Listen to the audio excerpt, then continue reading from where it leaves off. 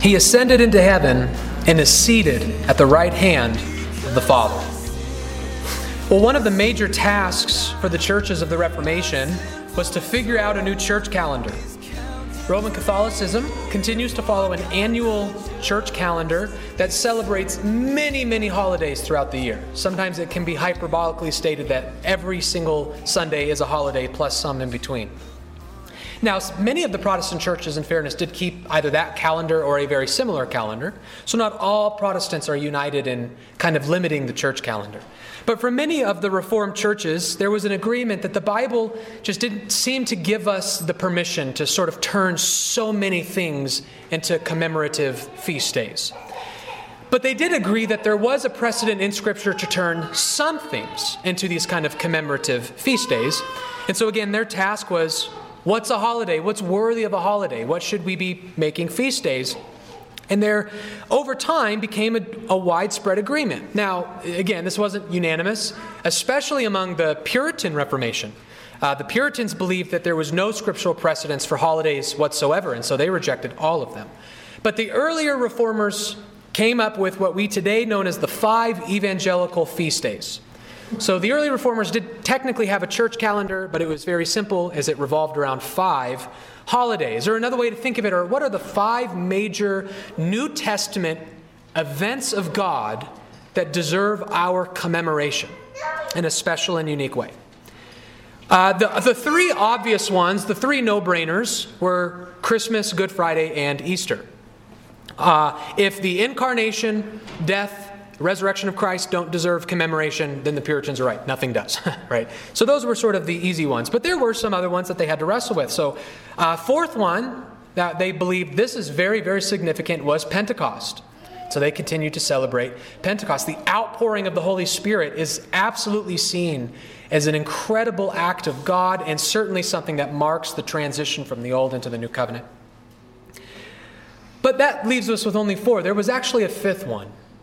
And I bring this up because this goes for myself included. I'm not just talking about everyone else but me. There was a final feast day which admittedly, I think in evangelicalism in America has really lost its popularity. And that is the Ascension, or what we refer to as Ascension Sunday. They added to their list Ascension Sunday. That is the day that we celebrate Christ, not just his resurrection, but what he did after his resurrection, which is that he ascended into the heavens. I believe that we perhaps have lost just how important and significant that event is. And so may the Lord use our time in the Creed and in the Scripture today to remind us of just how important Christ's ascension into heaven is. Would you open your Bibles to Hebrews chapter 7, beginning in verses 23 and through 27. Hebrews chapter 7, verse 23. When you found it, I would invite you to stand.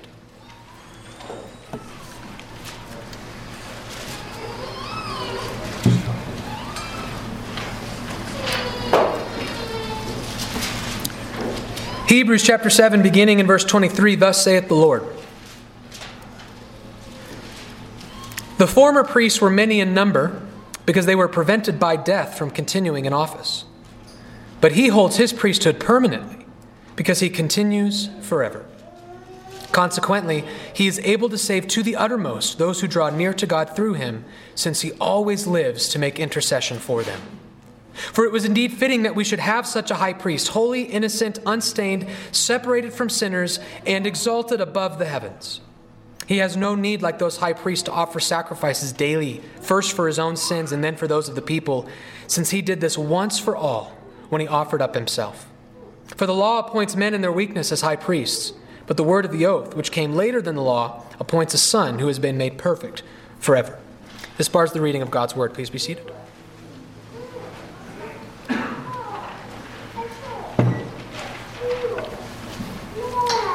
"40 days after Christ's resurrection, after doing ministry, further teaching, he takes his disciples out to a town called Bethany. And there he literally and physically ascended into heaven. His body was carried off of the earth and translated into heaven. The Apostle Luke is sort of our key eyewitness to this event. He's the one who gives us the most descriptive details. He tells us, for example, in his gospel, saying, and he led them out as far as Bethany. And lifting up his hands, he blessed them. And while he blessed them, he parted from them and was carried up into heaven. And they worshipped him and returned to Jerusalem with great joy and were continually in the temple blessing God. But he not only records this in his gospel, he records it in his history as well, because he is the author of the book of Acts, which says that, and when he had said these things, as they were looking on, he was lifted up, and a cloud took him out of their sight. And while they were gazing into heaven as he went, behold, two men stood by them in white robes and said, Men of Galilee, why do you stand looking into heaven? This Jesus who was taken up from you into heaven will come in the same way as you saw him go in to heaven.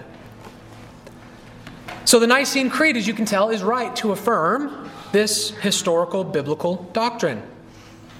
Christ did, in fact, ascend into heaven.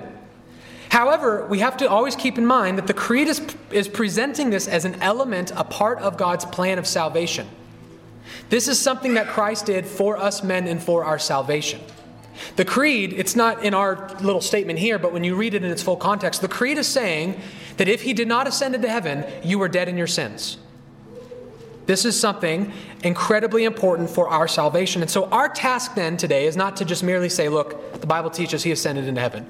But to explore why this is so important. Why did it need to be stated in the Creed? And what bearing does it have on our salvation?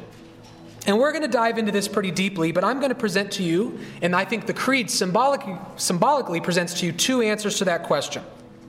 Why does the ascension matter? And the two brief answers are because the ascension establishes Christ as our Lord and our priest. The ascension establishes Christ as our Lord and our priest. We've taught many times in this church that for Christ to be our mediator, for him to be the Messiah, required him to fulfill what we call a threefold office. There were 3 Old Testament offices with different men in those offices, and Christ had to fulfill all of them. And those offices are prophet, priest, and king. And the ascension is focusing on those latter 2. If it were not for the ascension, we could not rightly consider Christ our king. We could not rightly consider him our priest. He is our final king and our final priest. And I think that both of those offices are symbolized in the Creed, because the Creed tells us, even though they're the same place, it's technically tells us 2 different places he has gone. He has gone into heaven, but he has also gone to the Father's right hand. It singles those things out because they are both symbolic of these 2 things. So, for example, sitting at Christ's right hand, this is symbolic of him as king. This is symbolic of Christ's lordship. Because God the Father obviously does not have a right hand. So clearly there's something metaphoric going on here, right? He is spirit, so he doesn't have hands. And he's infinite, so he doesn't have a right or a left side. So this is very much symbolic. So what does it symbolically mean for Christ to be seated at the Father's right hand, or to be seated with the Father? Well, this is an appeal when the Scriptures use this language, and they are appealing to a custom among first century monarchies. And that custom was that a king would oftentimes appoint a governor, or maybe he might have some other title. But kings had the authority to appoint someone to rule in their stead. You've got a big empire. It's hard for the king to enforce and make laws hundreds of miles away. So then it can appoint someone to rule in their stead. So wherever this appointed person is, he bears the same authority as the king. What he says, the king has said. To disobey him is to disobey the king. And this person was oftentimes described as sitting at the king's right hand. He carried with him the authority and the power of the king. And that's what a right hand symbolizes, power and authority, right? We, to some degree, it's become way, way watered down.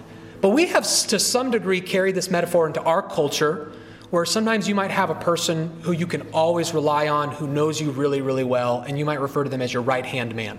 They're always helping you out. You can always count on them. That's kind of like a watered-down version of sitting at the right hand of the king. So when we say that Christ has ascended to the right hand of the Father, or that he is seated with the Father, what we are saying is that he is Lord, that he has authority and dominion and power over all the created universe. To disagree with Jesus is to disagree with God. To be judged by Jesus is to be judged by God. He has the authority, the dominion, and the power as God himself. So in short, what we are saying is that Christ is Lord. And so you can very much think of the ascension like a crowning ceremony. After Christ conquered sin and death, God gloriously entered him into heaven's throne room, in the presence of the angels, in the presence of the departed saints who are there, and they placed the crown upon the head of the King of Kings and the Lord of Lords.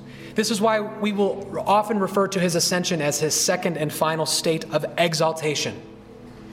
First, he was humiliated in that he was born and then he died, but then he was exalted in that he resurrected, and then his final exaltation was into heaven. And that's why our author of Hebrews actually calls it that. Look at verse 26. For it was indeed fitting that we should have such a high priest, holy, innocent, unstained, separated from sinners, and exalted above the heavens. He wasn't just raised there, he was exalted there. This is glory, this is vindication, this is crowning. But the person who says it even more clearly than the author of Hebrews is the Apostle Paul in Philippians. I want to read this together. This is a famous Christmas text, but it's also an Ascension text. Have this mind among yourselves, which is yours in Christ Jesus, who, though he was in the form of God, did not count equality with God a thing to be grasped, but emptied himself, there's our first humiliation, by taking the form of a servant and being born in the likeness of men. And being found in human form, he humbled himself, there's our second humiliation, by becoming obedient to the point of death, even death on a cross.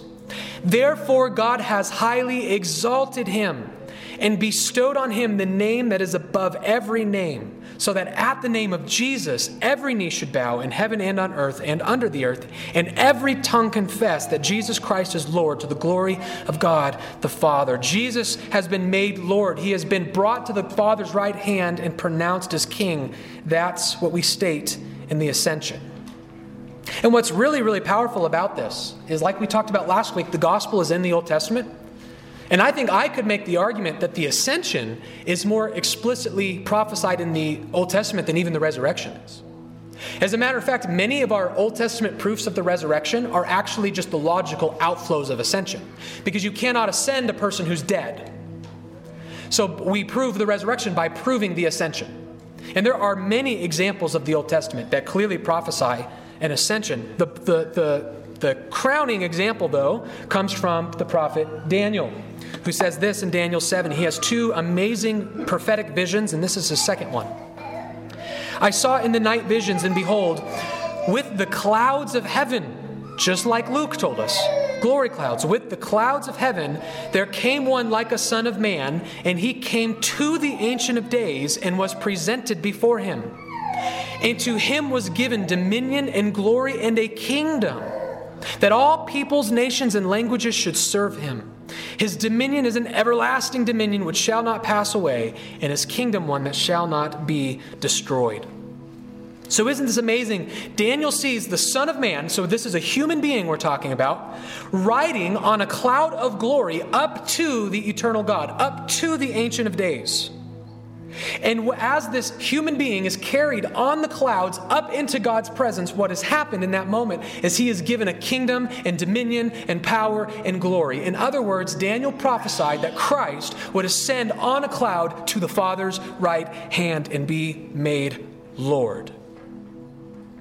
And it's not just Daniel who saw this. David himself prophesied this in a psalm, which, by the way, this verse we're about to look at, is the most often referenced Old Testament verse in the New Testament. I jokingly refer to it as the apostles' favorite Bible verse. It's Psalm 110:1, where David writes, "The Lord says to my Lord, sit at my right hand until I make your enemies your footstool." So this verse describes our Lord, David's Lord, sitting at the Lord's right hand. The Lord said to my Lord, our Lord is at the right hand of the Lord, and he's sitting there because he is now powerful, and through God's power, he is making his enemies fall. That's what kings do. This is kingdom language. This is power language. He is at the right hand of God. And so we see that the ascension matters because it is the official commemoration and consummation of the lordship of Christ. However, you might have noticed that we've strayed pretty far away from our Hebrews 7 passage, and I did that on purpose. Because while the ascension, I hope I've made clear, it very, very much communicates this issue of lordship. We technically have already covered that in length. We had a whole sermon in the creed earlier when we referred to Christ as our one Lord. So I wanted to pick a text that focused more on this second aspect of the ascension. So the first one is the lordship of Christ, but we're going to spend most of our time dealing with this second aspect, which is that the ascension also establishes him as our priest. In other words, we want to talk today about the priesthood of Christ. Let's go back to our text and look at verses 26 through 28.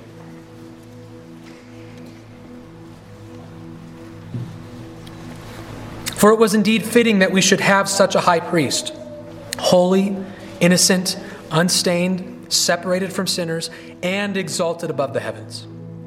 He has no need, like those high priests, to offer sacrifices daily, first for his own sins and then for those of the people, since he did this once for all when he offered up himself. For the law appoints men in their weakness as high priests, but the word of the oath, which came later than the law, appoints a son who has been made perfect forever. Do you see how very clearly the author of Hebrews here is situating Christ, not just his perfection and his holiness, but the fact that he has ascended into heaven. He's saying this situates him as a priest. And then the whole passage is why he's a better priest than all of the Old Testament high priests, but a priest he is nonetheless. The ascension and the priesthood of Christ have a very intimate and important connection. And the first thing that we learn about our priest is that he is exalted above the heavens. That's where Christ ascended to. He ascended above the heavens. Or as we say in the creed, he is ascended into heaven. And this is the key. Heaven here is an important symbolic reminder of Christ's priesthood. His throne, sitting at God's right hand, is the symbolic reminder of his lordship, but heaven is the reminder of his priesthood. So let me break that down a bit. What is heaven? Where is heaven where Christ went? In a certain sense, it's not a place the way you and I think of a place, because we would say it's, to some degree, whatever this means, outside of this dimension. It's a real place. It's a created place, but it's not something you could theoretically travel to on a rocket ship. In Scripture, there's a multiple use of heavens plural. Sometimes you'll even see a reference to 3 heavens. The first heaven to ancient people was the sky. So your King James Bible might have Jesus saying something like, look at the birds in heaven. Right? So I joke around and say, every time you get on an airplane, you go to heaven. So congratulations. Right? The sky is the heaven. That's heaven, sky, for our biblical authors. Everything outside of the sky, which we today would call outer space, everything outside of earth then becomes the second heaven. So the birds are in the first heaven. The moon is in the second heaven. The stars are in the second heaven. But then the authors will talk, and those are kind of our 2 main heavens in Scripture. The earth above us and then beyond the earth. But then the Scriptures will sometimes talk about a heaven above those heavens. A heaven outside of those heavens. A heaven of those heavens. Or on rare occasions, the third heaven. The heaven above the heavens. The third heaven. The heaven outside of the heavens. What is this place? That is the place Christ has gone to. The Apostle Paul says this in Ephesians 4:10, that he who descended is the one who also ascended far above all the heavens, that he might fill all things. He is outside now of what we consider our space-time continuum. He is in the heaven above the heavens. This is the place where angels make their abode. This is a place where our spirits go to be with Christ when we die. This is a place that is designed for the worship and the contemplation and communion of God. This is the place where God is most intensely present. And all of those descriptions I just gave are why, when you think of it, you should immediately think of a sanctuary. What we're saying in the creed is that heaven is not just God's throne room, it's his temple.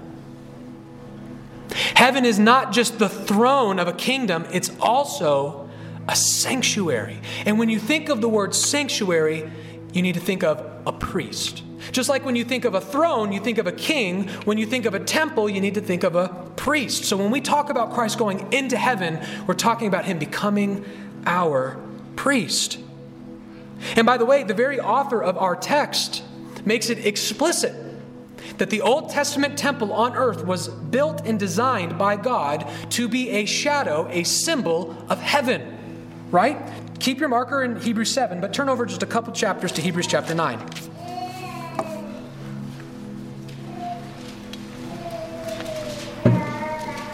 We're going to read a long passage, but it won't need a lot of explanation. Let's read the first verse. Let's read through verse 12. And pay attention to the comparisons between the tent, which is just another name for the tabernacle, which became the temple. So the tabernacle and the temple are basically the same thing. It's just the temple was a more solid structure. But this is the Old Testament sanctuary, Hebrews chapter 9. Now, even the first covenant had regulations for worship and an earthly place of holiness. For a tent was prepared, the first section in which there was the lampstand and the table and the bread of the presence. It is called the holy place. Behind the second curtain was a second section called the most holy place, having the golden altar of incense and the ark of the covenant covered on all sides with gold, in which was a golden urn holding the manna and Aaron's staff that budded and the tablets of the covenant. Above it were the cherubim of glory overshadowing the mercy seat. Those are angels. Of these things we cannot speak now in detail. These preparations having been thus made, the priests go regularly into the first section, performing their ritual duties, but into the second only the high priest goes, and he but once a year, and not without taking blood, which he offers for himself and for the unintentional sins of the people. By this, the Holy Spirit indicates that the way into the holy places is not yet opened, as long as the first section is still standing, which is symbolic for the present age. According to this arrangement, gifts and sacrifices are offered that cannot perfect the conscience of the worshiper, but deal only with food and drink and various washings, regulations for the body imposed until the time of Reformation. Now here is where it gets really key. But when Christ appeared as a high priest of the good things that have come, then through the greater and more perfect tent, not made with hands, that is not of this creation, he entered once for all into the holy places, not by means of the blood of goats and calves, but by means of his own blood, thus securing an eternal redemption. Wow. The Old Testament tent, the temple, it symbolized heaven. It was this beautiful and holy place where God's presence dwelt. His law was there. The angels are there. And there was this very holy place that only the high priest could enter into to offer a sacrifice. And it explicitly in verses 11 refers to this, the heavens, as the greater temple, the greater holy of holies. And that our high priest has entered into that place where no one else can go. And he brought blood with him. Heaven is the greater tabernacle. It's the greater tent. It's the more perfect tent. It's not the one that was built with hands. It is God's created place. It's an extra dimensional place. It's not of this creation, but it is a sanctuary. It is a holy of holies, and it is where our high priest has gone, and he went there in his ascension. And so the connection that we need to see as we go back to our Hebrews 7 text is that what do high priests do in the Holy of Holies? Why are they there? And they're there to intercede. Look at verses 23 through 25. Hebrews 7.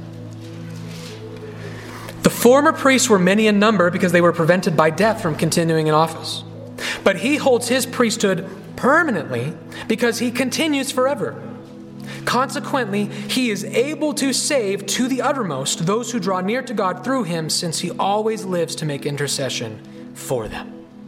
You see, the people of Israel were in constant need of a mediator. But there's a problem. People die. They would elect a mediator, and he would die. So now we don't have a mediator, so someone else would have to take his place. And you just do this over and over again for hundreds of years. But here's the good news about Jesus. He conquered death.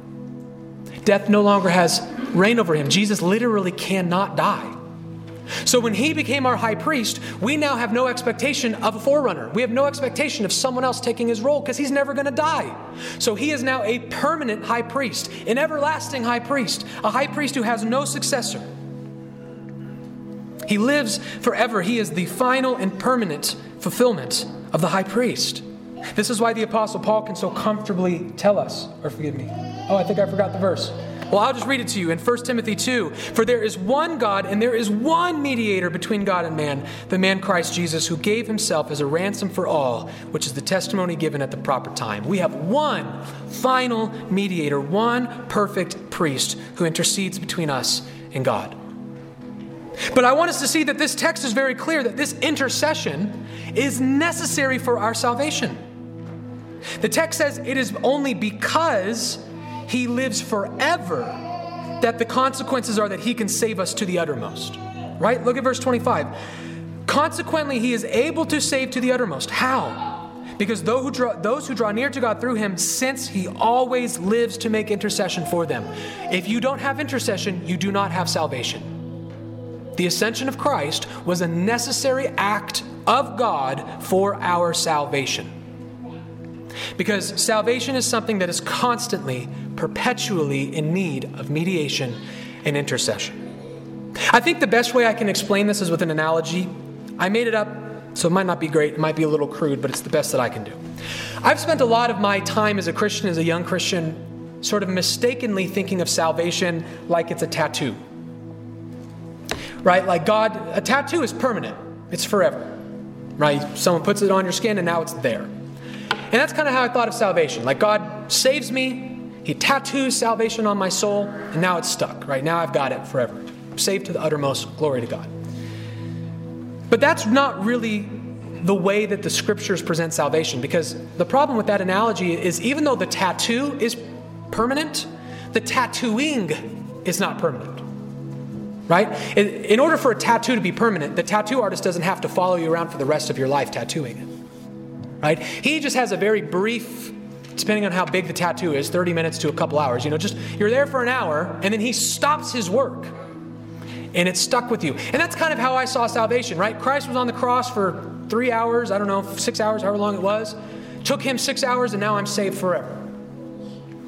But that's not how Hebrews 7 presents salvation. A better analogy for salvation, this might be a little crude, but I like to think salvation more like an IV. Have you ever had to go to the hospital or go to an emergency room? And a very common thing you do there is you'll get hooked up to an IV. All right, so there'll be a bag of liquid above your head, usually either water or some kind of medicine that you need. And then you'll have a tube and a needle, and it'll connect into your skin. You'll have this very deep and intimate union with this bag, and then it just kind of constantly drips water. It just kind of constantly drips whatever medicine you need. All of your dehydration or your illness, whatever it is, there's just kind of constant stream communication between you and the bag. That is more of a picture of salvation. A picture of salvation in Scripture is not Jesus just tattooing it on your soul and then now you're good forever. The picture is that Jesus, through his intercession, has union with us so that he can constantly communicate the benefits of what he has done to us. So that at any point in time, if you take out the IV, if at any point in time Christ stops his intercession, all your sins come rushing back on you. The cross is pointless, and the resurrection is pointless if you do not have constant, perpetual union with Christ. It's not a tattoo. He is constantly in heaven, feeding salvation into us. And this is why his intercession is mandatory for our salvation. Because he always lives to intercede. It's not a one-time thing. It's a perpetual, all-times thing. And this is why the Apostle Paul describes it this way. Who is to condemn? Why are you not afraid of condemnation? If you're a Christian, you're not afraid of the condemnation of God. Why? Is it because God tattooed salvation onto your soul? Because God gave you a golden ticket? No. Why are we not afraid of condemnation? Because Christ Jesus is the one who died, more than that, who was raised, who is at the right hand of God, who indeed is interceding for us. All of your hope, all of your confidence in your salvation is found in the fact that Christ forever lives for you. He intercedes for us. We had a similar exhortation and encouragement during our time of confession of sins. Why are you not afraid of your future sins? One of the first controversies that sprung up in Christianity, which to me it just shows us how quickly I think things went off the rails, was there was this question, well, if baptism forgives sins, people are baptized, their sins are forgiven, great, now they're saved. But what happens if I sin after my baptism? Does the baptism forgive my future sins? And so there was these debates. Constantine and many people believed you should be baptized on your deathbed because there was no hope of salvation after baptism if you sinned. Others, the Roman Catholic Church came up with different sacraments. So baptism forgives your old sins, but then you sin and you need this sacrament. There's been all these answers to how are we forgiven of our future sins? But our answer in this church is I'm not afraid of my future sins. I believe my future sins are already taken care of. Why? Because Christ lives for me. This is exactly what John says. My little children, I am writing these things to you so that you may not sin. So don't sin. Christ's intercession is not an excuse to sin. Not fearing condemnation is not an excuse to sin. You should not sin. But what happens if you do? If you do sin, there's another sacrament for you. If you do sin, well, you should have waited until you were baptized on your deathbed. No. What happens if you sin tomorrow? But if anyone does sin, we have an advocate. We have an advocate with the Father, Jesus Christ, the righteous. The reason I'm not afraid of my sins tomorrow is not because I know that there's some second, third-dairy sacrament. I'm not afraid because I have a mediator. I have an advocate in heaven. I have an intercessor before God in heaven. And that means he must be there permanently. If he was only my intercessor on the cross, but he's not my intercessor today, then I should be afraid of my sins today. But you and I have an advocate who dwells on our behalf forever. And by the way, one thing that you might enjoy hearing is it's not just our sins that need mediation. Our good works need mediation too. The reason, not just that your sins are pardoned, but the reason that on Judgment Day, God can actually accept your good works and reward you for them, it's not because those works by themselves are just so great that God just owes you a reward.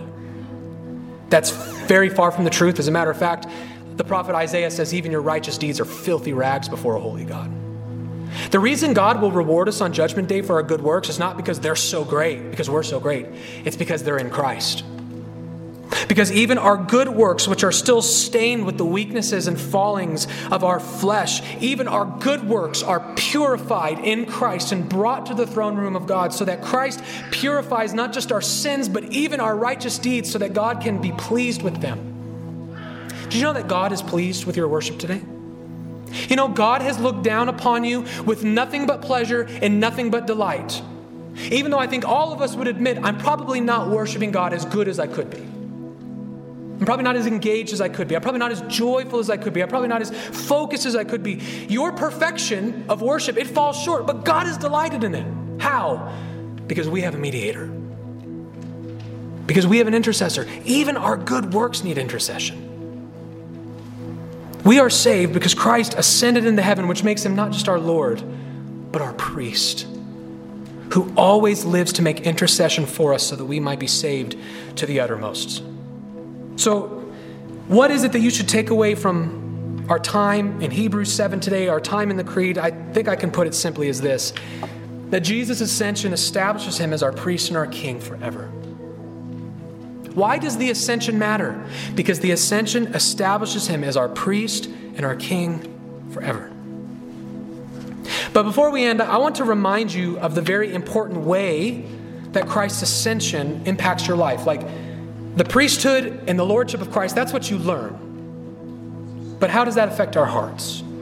How does that change the way we live? And I want to give you 2 ways that the ascension of Christ should impact your life every single day.